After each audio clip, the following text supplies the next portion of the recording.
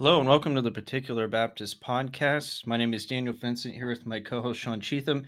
You can find us and other podcasts at reformpodcast.com. Also check out our blog at theparticularbaptist.net. This evening we have two guests with us today, Austin McCormick, a pastor of Shepherd Baptist Church, and James Johnson, pastor or senior pastor of Vista Baptist Church. Both of these men come to us from Missouri. Brothers, thank you for joining us this evening. Happy to It's be great here. to be with you.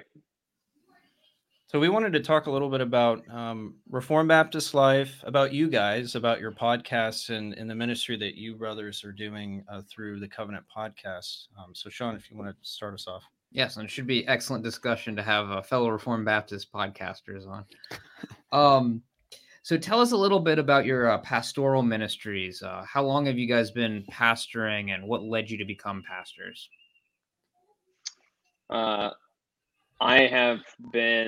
This is Austin speaking now. My name is Austin McCormick. I am the pastor of Shepherd Baptist Church, as you mentioned. I've been at this congregation for 3 years, and this coming November, I've been seeking to revitalize our congregation.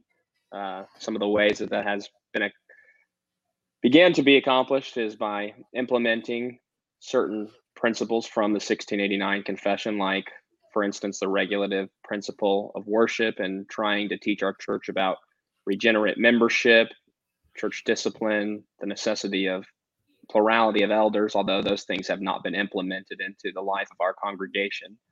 But I've been there for, like I said, almost 3 years now. And when I was a sophomore in college, I began to desire the office of overseer, and I moved my family to Northeast Louisiana, where I would train with a pastor for a few years. And the church that I'm at now actually contacted me through mutual friends and asked if I would be interested in becoming their pastor, and they outwardly confirmed my calling and the inward desire that I had. So that's a little bit about my pastoral ministry. And this is James, as was mentioned earlier, but I do go by the name Jimmy. I am the pastor of Vista Baptist Church in the middle of nowhere in Missouri. I have been here 4 years this October. So this month, it just turned October. So I've been their pastor for the last 4 years. And similar to Austin, it is a revitalization, or more really a reforming project in many ways. And they've been very receptive to the things that I've taught and welcomed my family and I there. But really how I got there was just God's providence. I had never heard of Vista, Missouri, or Vista Baptist Church. I was pastoring Straight Bayou Baptist Church in Mississippi because I was going to Reformed Theological Seminary at the time. We found out that we were having our first child, and we wanted to be somewhat closer to family. My wife is from Missouri, and out of the blue, I get a call from some guy asking me if I believe the doctrines of grace, without even actually mentioning who he was. Like, that's how the conversation started. Is this Jimmy, and do you believe in the doctrines of grace? And I said, yes, and yes. And he asked me to explain those, and then he actually told me who he was and what he was calling about. And I happened to be on vacation and was able, when we got back from Washington State on a family trip, I was able to drive from St. Louis Airport through to Vista Baptist Church and meet some of the people there. And it was kind of like an impromptu interview, and they seemed to think I was all right. So they had me come back, and I preached a few different times. And they eventually affirmed that I was gifted and called and was the man that they could see shepherding their flock, and unanimously voted me in, and I've been there ever since. And basically what I do, what any pastor does, I preach the word 3 times a week on a minimum, Wednesday night, Sunday morning, Sunday evening.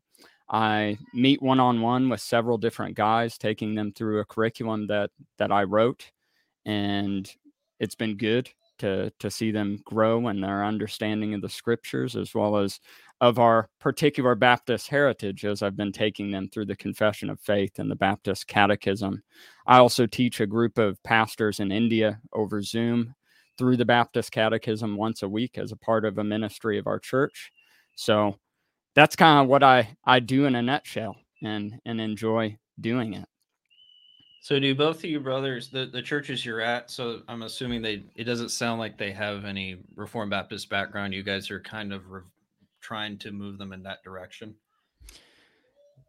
Go ahead, Austin. My church has no Reformed Baptist background. Okay.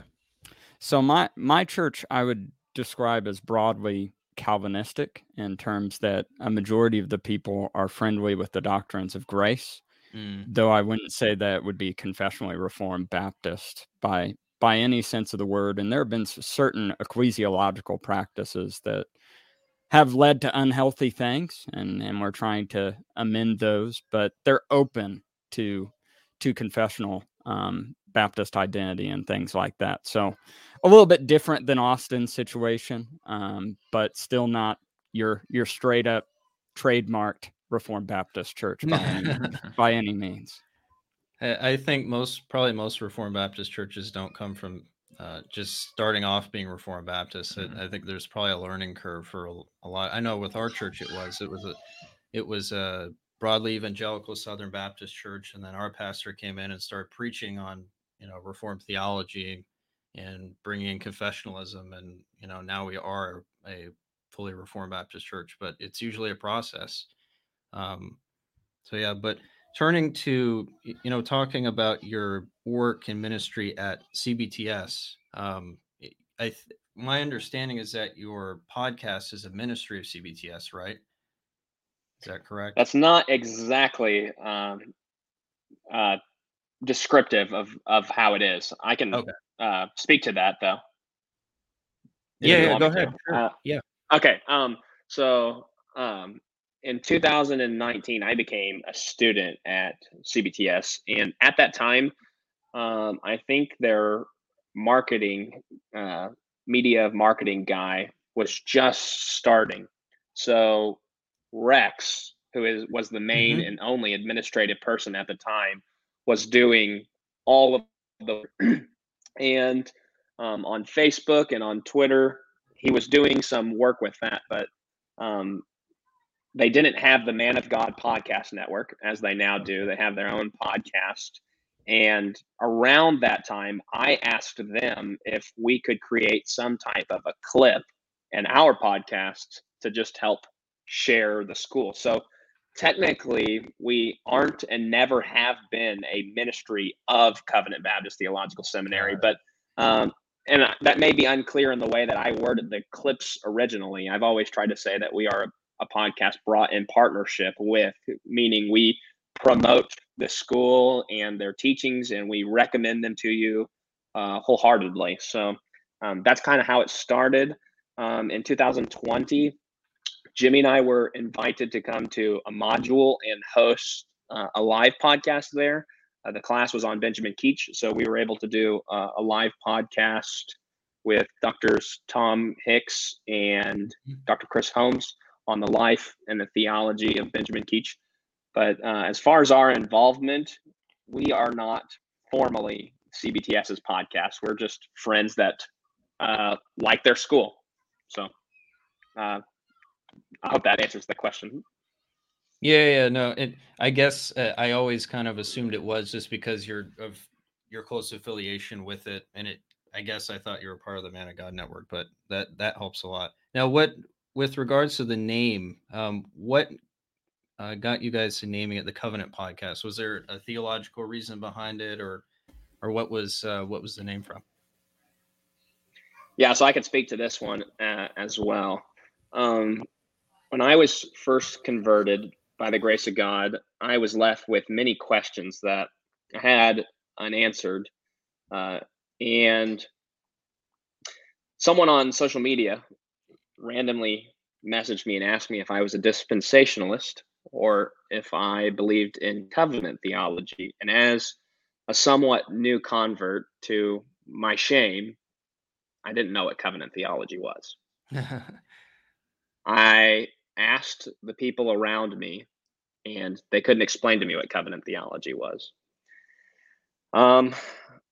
Jimmy, not too long after that, became the pastor of the church that I was converted in, but I was no longer going there. I had moved away. And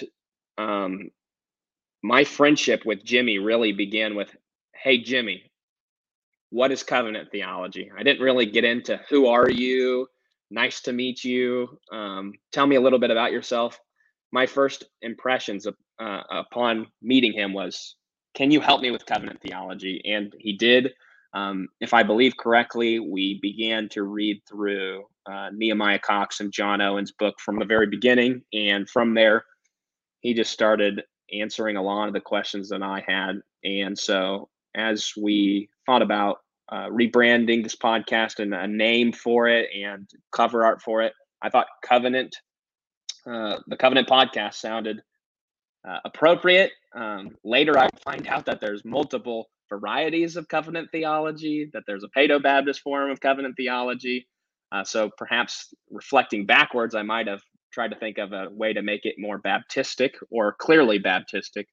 But I was very pleased to know that Baptists have historically held to covenant theology. So that's a little bit about the name. I guess you played it kind of safe then by going with the generic name with covenant theology. Yeah, exactly. So, what types of topics do you cover on your podcast? Well, we cover a wide array of different subjects. Anything from Baptist history. There are biographies that we have of guys talking about their life and their thought. We've done stuff on early church fathers as well. And a lot of what we do is we send out emails to scholars that know a lot more than we do about subjects that we're interested in and ask them to come and talk about it at length and just ask them questions. I mean, we've talked about theology proper, doctrine of the Trinity with James Dolezal, and then we talked about deity and decree with Samuel Renahan. We've talked with Craig Carter about Christian Platonism. We even had like an informal discussion or debate, if you will, between a presuppositionalist, Chris Bolt, who is always a joy to have on, and then also Craig Carter, which was an interesting dynamic. So we cover all kinds of things, really. We've done hermeneutics. We've done missions. We did biblical languages not too long ago, talking with Olaf and Beth. And yeah, so we just cover a wide range of different topics, and many of them overlap with what you guys do, and sometimes are the exact same subjects and the exact same authors. Unintentionally. Or really, I just pull up yours and I say, we should. I'm gonna call Ed Litton on you guys. Okay.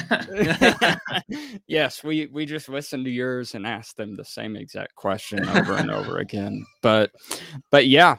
So that's in a nutshell of what we cover. Just a whole bunch of stuff.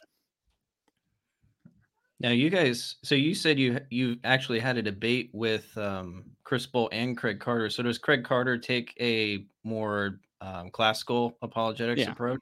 Oh, yeah. Okay. Yeah, he took the classical approach, and Chris Bolt, of course, took the presuppositional approach. And through the discussion, they really had a lot more in common than what often meets. Because it's the same with classical apologetics too. No two guys are exactly the same under that monkier of classical apologetics. Like, William Lane Craig would somewhat consider himself a classical apologist in some scenarios and aspects. And I would not say he's the same as Craig Carter. Not even close. But yeah, it was a fruitful discussion. And they were both easygoing guys and got through it. And we got through it, even though we had no idea what they were talking about from time to time. Just fielding the questions and making sure no one yells at each other, right? Yeah. Yeah, basically. So seeing as both of our podcasts at least have one similar goal of preserving and teaching particular Baptist theology, why do you both see the preservation of our theology, of particular Baptist theology, to be so important that you would talk about it on a podcast? Well, I'll speak for myself, and if Austin does have anything he'd like to add, he can add it to me after I'm done. But there was this time where I was taking a class on Andrew Fuller with Michael Haykin while at Southern Seminary, and he basically said that if we don't do our history, no one else will, because Baptists are typically neglected by most church historians outside of the tradition. Now, a lot of Baptists, we study, or at least I would say we should study a broad range of various church traditions, the Reformed tradition, medieval church, as well as the early church fathers, and you can broaden it out to all kinds of different traditions within the broad stream of the Christian history. But if we didn't, as Baptists, seek to preserve and teach our church our contribution to church history as Baptists, then I think Dr. Haykin is exactly right, that no one else will, because Baptists are kind of, we're like the redheaded stepchild of the broader Reformed movement, and really people want to deny our existence or affiliation with them. Some Baptists want to deny our affiliation with the broader Reformed movement, but also some of the Reformed also do not want in any way to claim us, which is always a fun and somewhat useless debate at the end of the day. But yeah, I'd say one of my main reasons is if we don't, then really no one else will. And then secondly, I also believe that our expression of the Christian faith and our approach to it, and our practice and ecclesiology and baptism in particular, is the most faithful expression of what Holy Scripture teaches. So that's why I think it's important to preserve the Baptist tradition, and the particular Baptists in particular. Yeah, Austin, do you have anything to add to that? Not to this question. Yeah, it's kind of like Sam Ranahan has said, that we really are taking the Reformed tradition to its logical conclusions, right? We're basically looking back and going, well, you know, we love our Presbyterian brethren, but you're just not there yet, brothers. You're just not there yet. So yeah, and I think understanding our history can help us to avoid some of those pitfalls that we fall into, like covenant theology being one of them. You know, I think among Reformed Baptists, we have different views of covenant theology, even in our own circles, that aren't always consistent with what we see historically. So I think preserving that history too can be helpful to inform us, even in our theology, as we look at how the scriptures lay out God's redemptive plan. But I guess that leads us into our next question on, you know, preserving our history is important, but why is it important to recover it? You know, when why is it important that we see the Renahans, you know, Jim Renahan, Sam Renahan, and those brothers, and Dr. Barcellus writing extensively on these topics, and really recovering what we've, like you said, Jimmy, we seem to neglect. Why do you brothers see the recovery of this is so important? I'll speak first to this, and then Jimmy can go. As you said, some of those brothers are doing excellent work to recover historic particular Baptist Orthodox doctrine. In my experience, in the Baptist churches and the Bible Belt throughout the middle of America, orthopraxy at times, the way we practice the doctrines that we believe, is somewhat distanced from the right confession of doctrine. So I think a recovery of right doctrine is necessary to teach and instruct how we do the formation of our church, how our ecclesiology within the congregation is outworked, how this affects our biblical modeling of a congregation. As we would all know, within Baptist life, more largely and generally, especially in the United States, it's been influenced by dispensationalism, and that has created not only certain hermeneutical presuppositions, but eschatological conclusions that perhaps we would say are novel to Baptist life. And so the recovery of Baptist doctrine is important to teach what did particular Baptists actually believe. And whether we're well studied or not in Baptist history, everybody wants to claim Spurgeon on their side. But whenever we're doing Baptist recovery, Baptist doctrine recovery, Baptist church history recovery, and we go back to Spurgeon and we see what Spurgeon actually taught and what Spurgeon actually believed, I don't know about you brothers, being already in a Reformed Baptist church, but us who are trying to do revitalization and trying to bring Reformation, we're greatly aided by using Spurgeon and saying, this is what Spurgeon believed. Let's practice what Spurgeon believed. So those are some of the thoughts that I had in relationship to this question. Yeah, I'll just piggyback on that answer and maybe add a little bit. Yes, and Austin and I are both pastors, as we mentioned, and of course we're somewhat nerdy in that we like history and details and things like that about history and in particular Baptists specifically, but it is very practical to demonstrate to a congregation, and even the church I pastor in is well over 100 years old, but to demonstrate to them that the things that I'm suggesting that we believe or do are not like just completely novel to this under 30-year-old pastor who is telling them that we should do this. I'm not just making it up as I go, and using big names like Spurgeon. Spurgeon's one that everyone recognizes, of course, or not everyone, but a lot of people do recognize Spurgeon, but also bringing up the lesser names and showing where they're from. And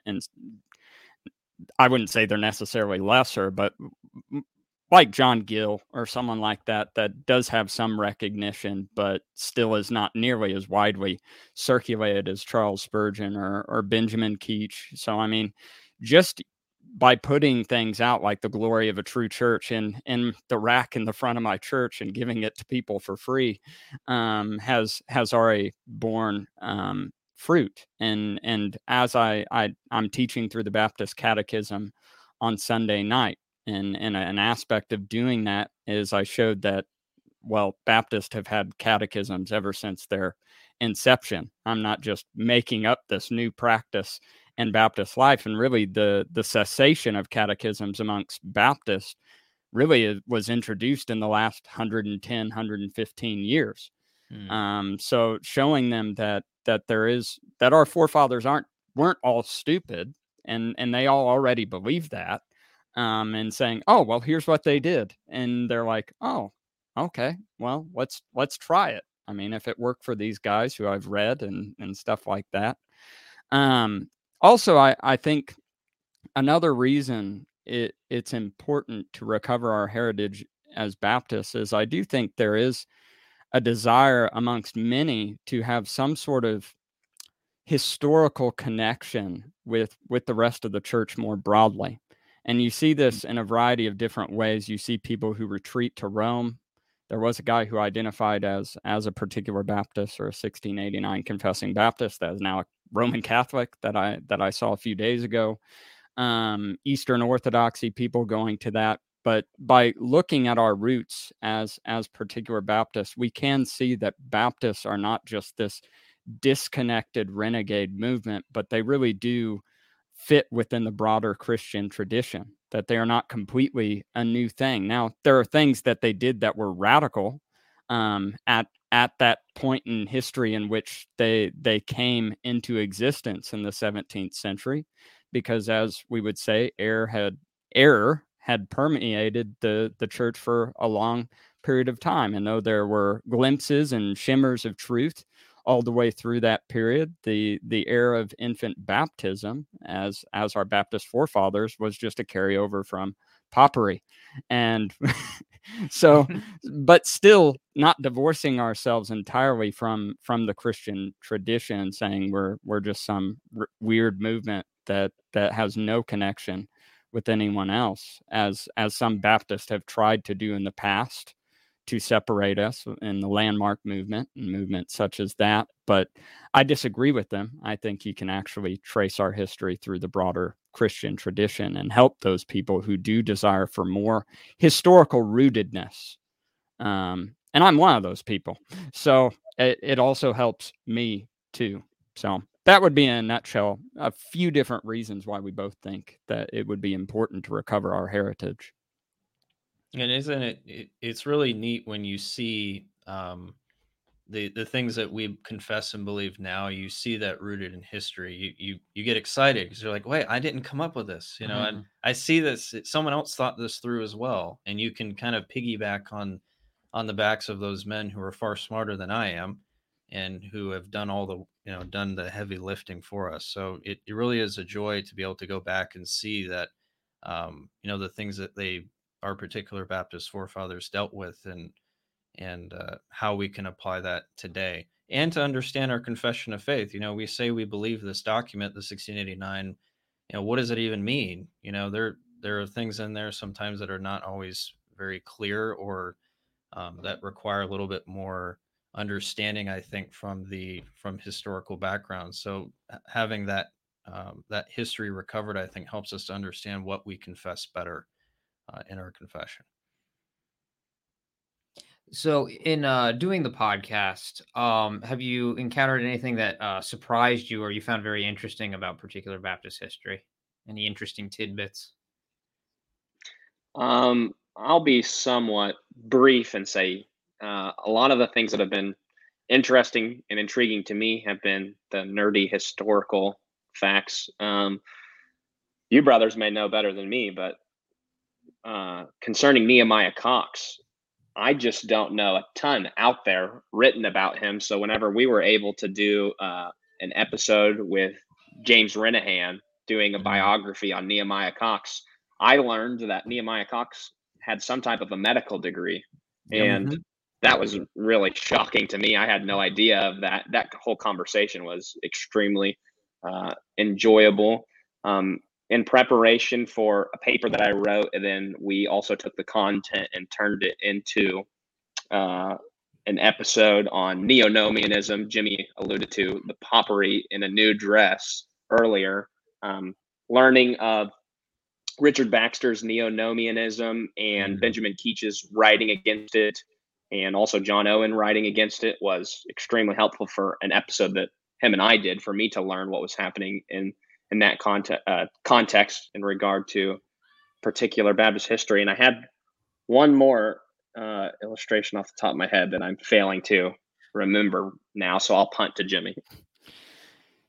We've had several guests and talked about several subjects. I mean, when we talked about R.C. Ryle, who is not is not a particular Baptist, but still a fascinating figure nonetheless. Just his devotion to pastoring the people under him in terms of visitation or writing his expository thoughts on the four Gospels, like that was something that, I mean, that was, I don't know, groundbreaking to me. It was convicting to me as a pastor, and putting me a more earnest desire to visit and talk with my people and really expound the word to them, not only from behind the pulpit, but also within their home. And that's borne great fruit. Another one was when we were talking about, I can't remember the woman, Selena, a recent one. Selena Hastings. Yep, Selena Hastings. That was a fascinating figure in history that I had never heard of. Like, she was not on my radar at all. And just her contributions to the Great Awakening, and particularly to the ministry of guys like George Whitefield, that was just fascinating stuff, as well as to find out that they use in her seminary, because she also started a seminary, that they used John Gill's writings and Benjamin Keach's writings in this Methodist, although Calvinistically leaning seminary later on. But still, it was kind of fascinating. And I asked if she had, because she would have been a contemporary of John Gill, I asked if they had interacted. And of course, there's no way to know unless there was some letter, and that hasn't been discovered yet. But that was a fascinating thing to me. And I was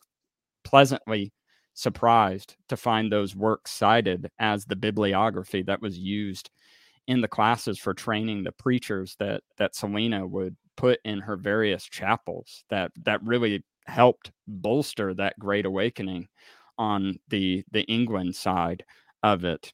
Other things that, well, I mean, the debate was interesting. Hosting a debate, learning how to do that, and being someone who is, I mean, we're just pastors. I don't have an advanced degree by any means, but talking with both Chris Bolt and Craig Carter about metaphysics, a word that I hadn't heard all the way through seminary really until the last year of seminary or so. And I heard that from reading Craig Carter was the first time I had really ever heard that term. And then talking with him afterwards, and then that debate, just seeing that stuff fleshed out, and seeing two brothers in Christ, both Baptist, both confessional, at least. I'm not exactly for sure where Chris Bolt actually lands on that, but I'd assume he's confessional. Seeing them both disagree about some things, but being able to come to agreement on those most essential things. Even in apologetic methodology, there was a lot more overlap there than what I probably would have thought initially between a classical theist or they're both classical theists, but a classical apologist and a presuppositionalist. So yeah, we've learned a lot. I mean, we've covered a lot of ground. I learned that James Dolezal is one of the smartest men I've ever talked to. that is for sure.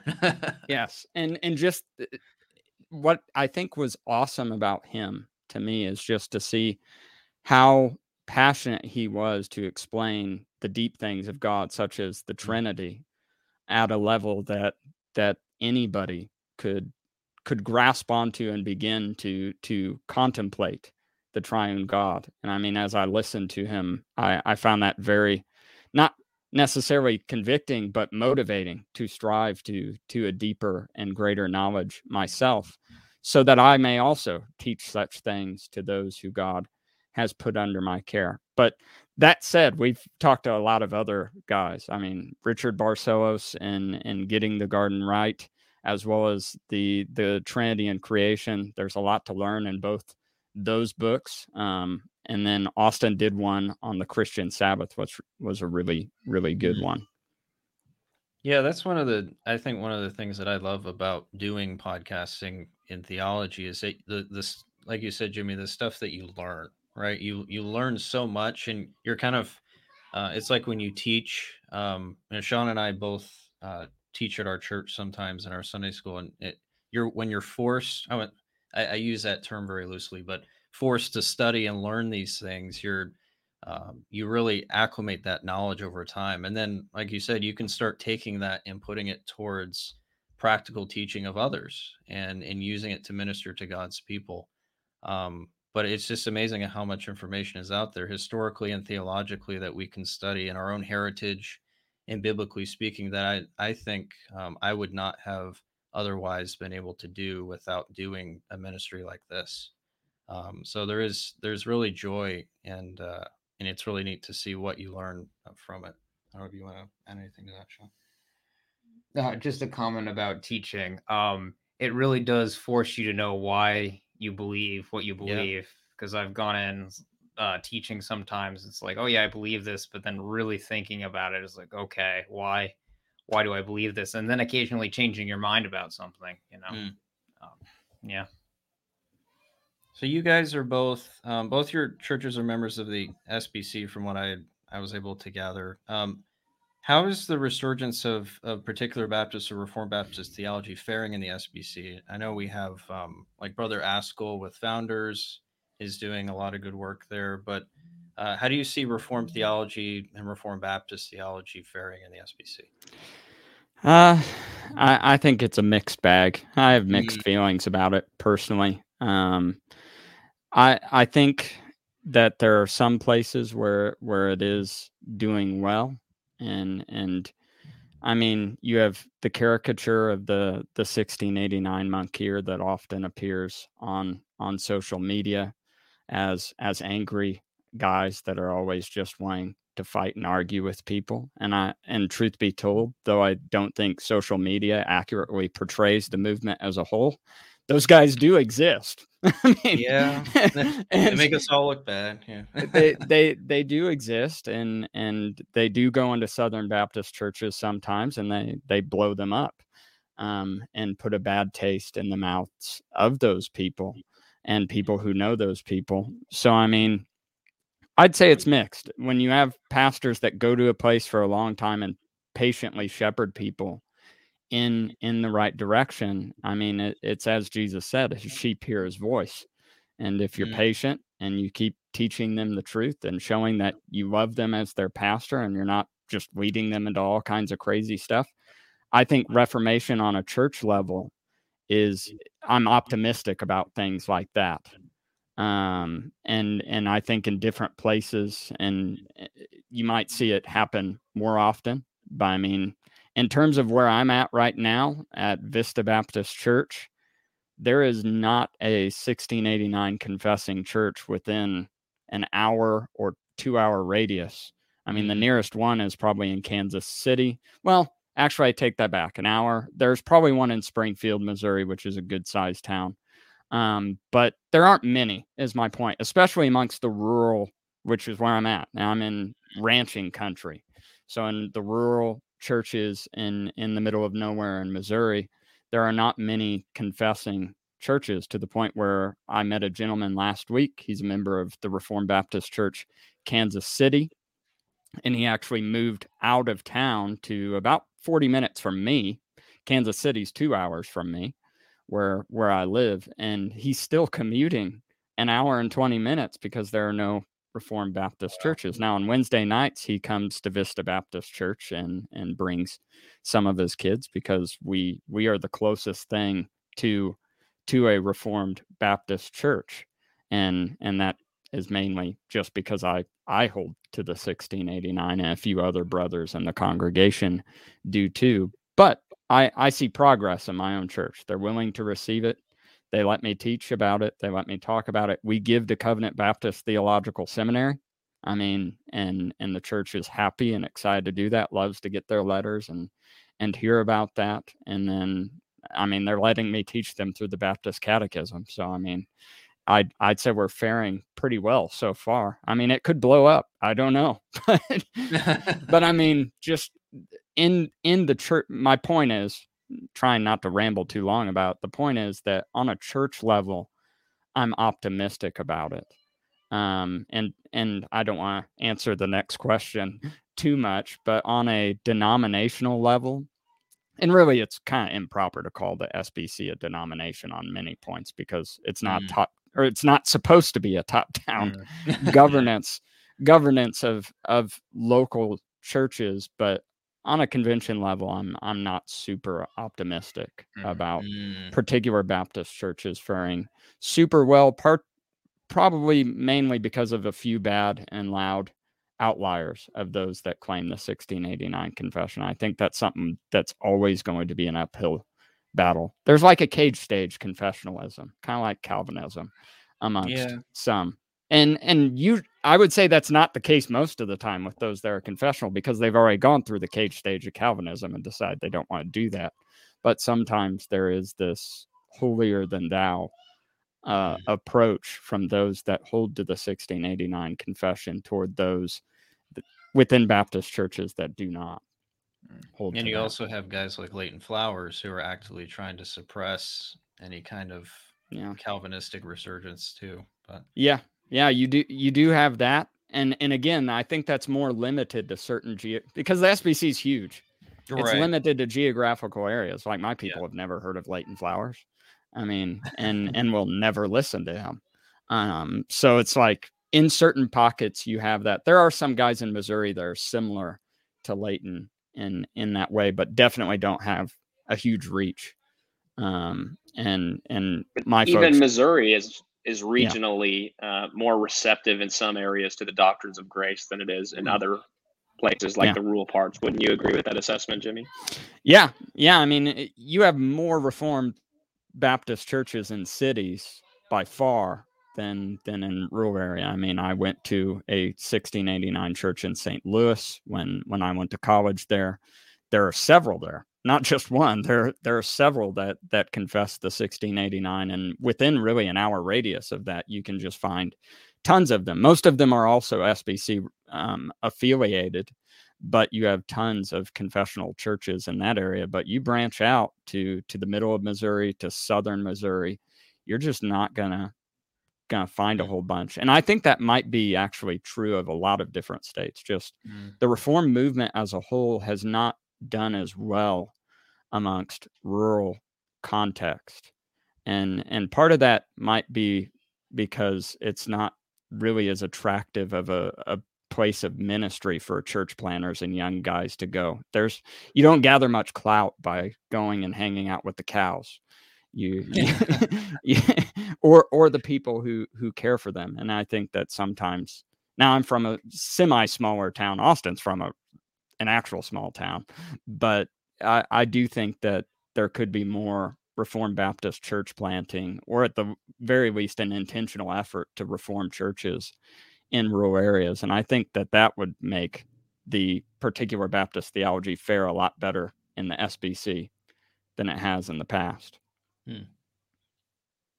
Austin, do you want to add anything else?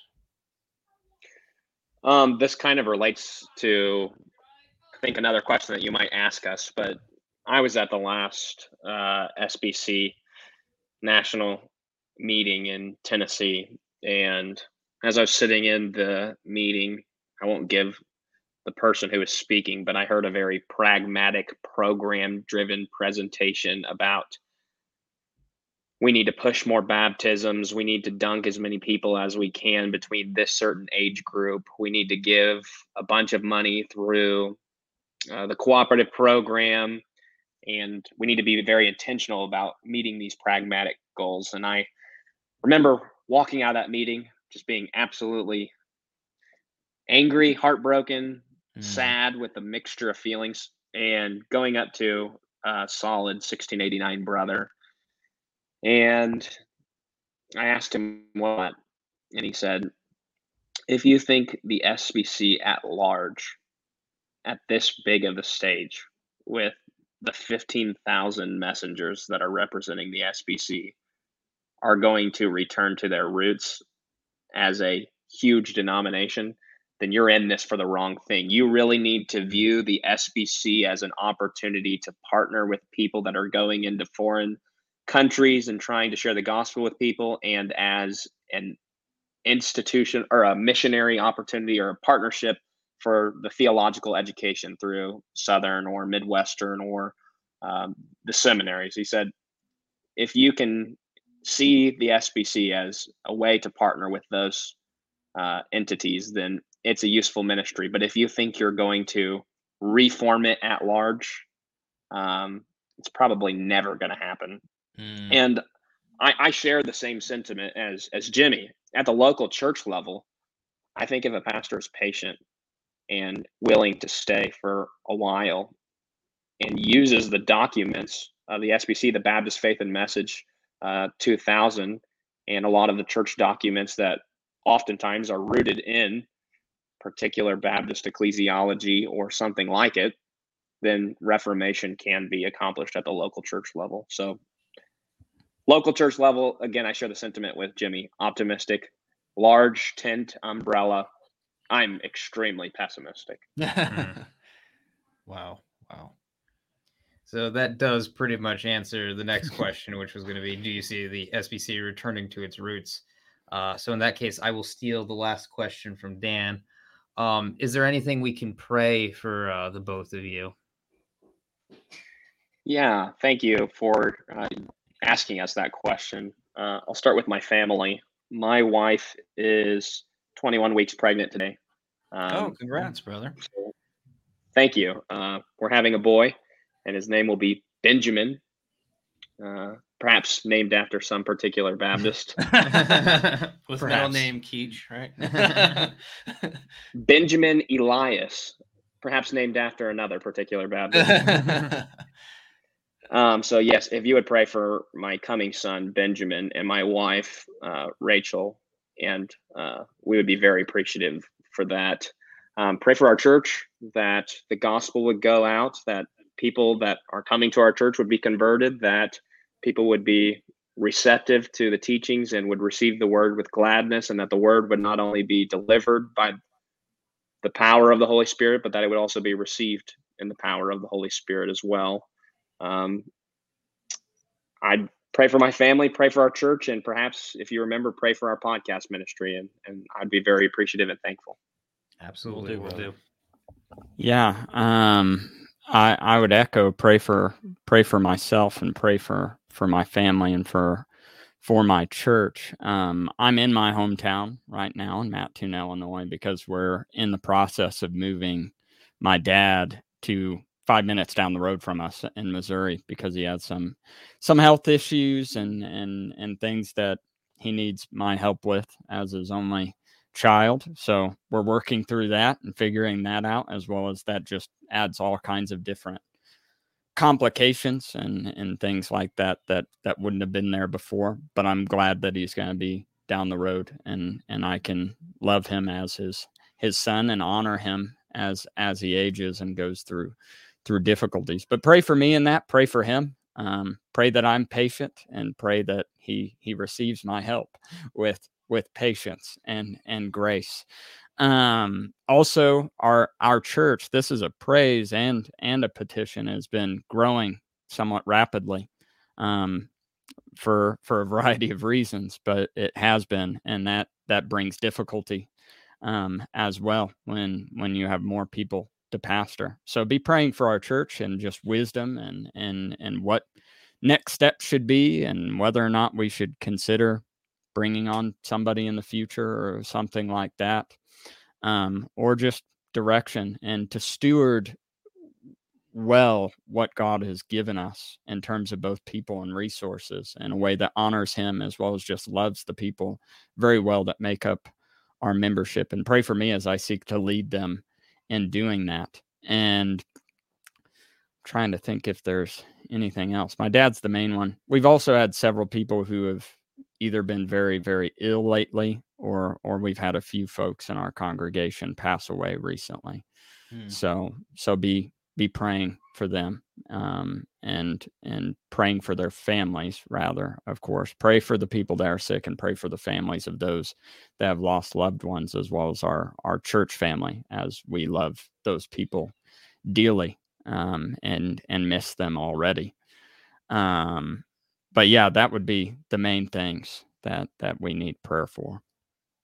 All right. Well, brothers, we will definitely keep you both in your ministries in prayer. Thank you so much for coming on today. We really appreciate it. It's really good to fellowship with other brothers of like mind. You know, when we're of like mind, we feel so close, even though we're so far away. So it's a blessing to fellowship with other like-minded brothers. And with that, everyone, thank you for joining us this evening. Lord willing, we'll be back next week. And with that, take care.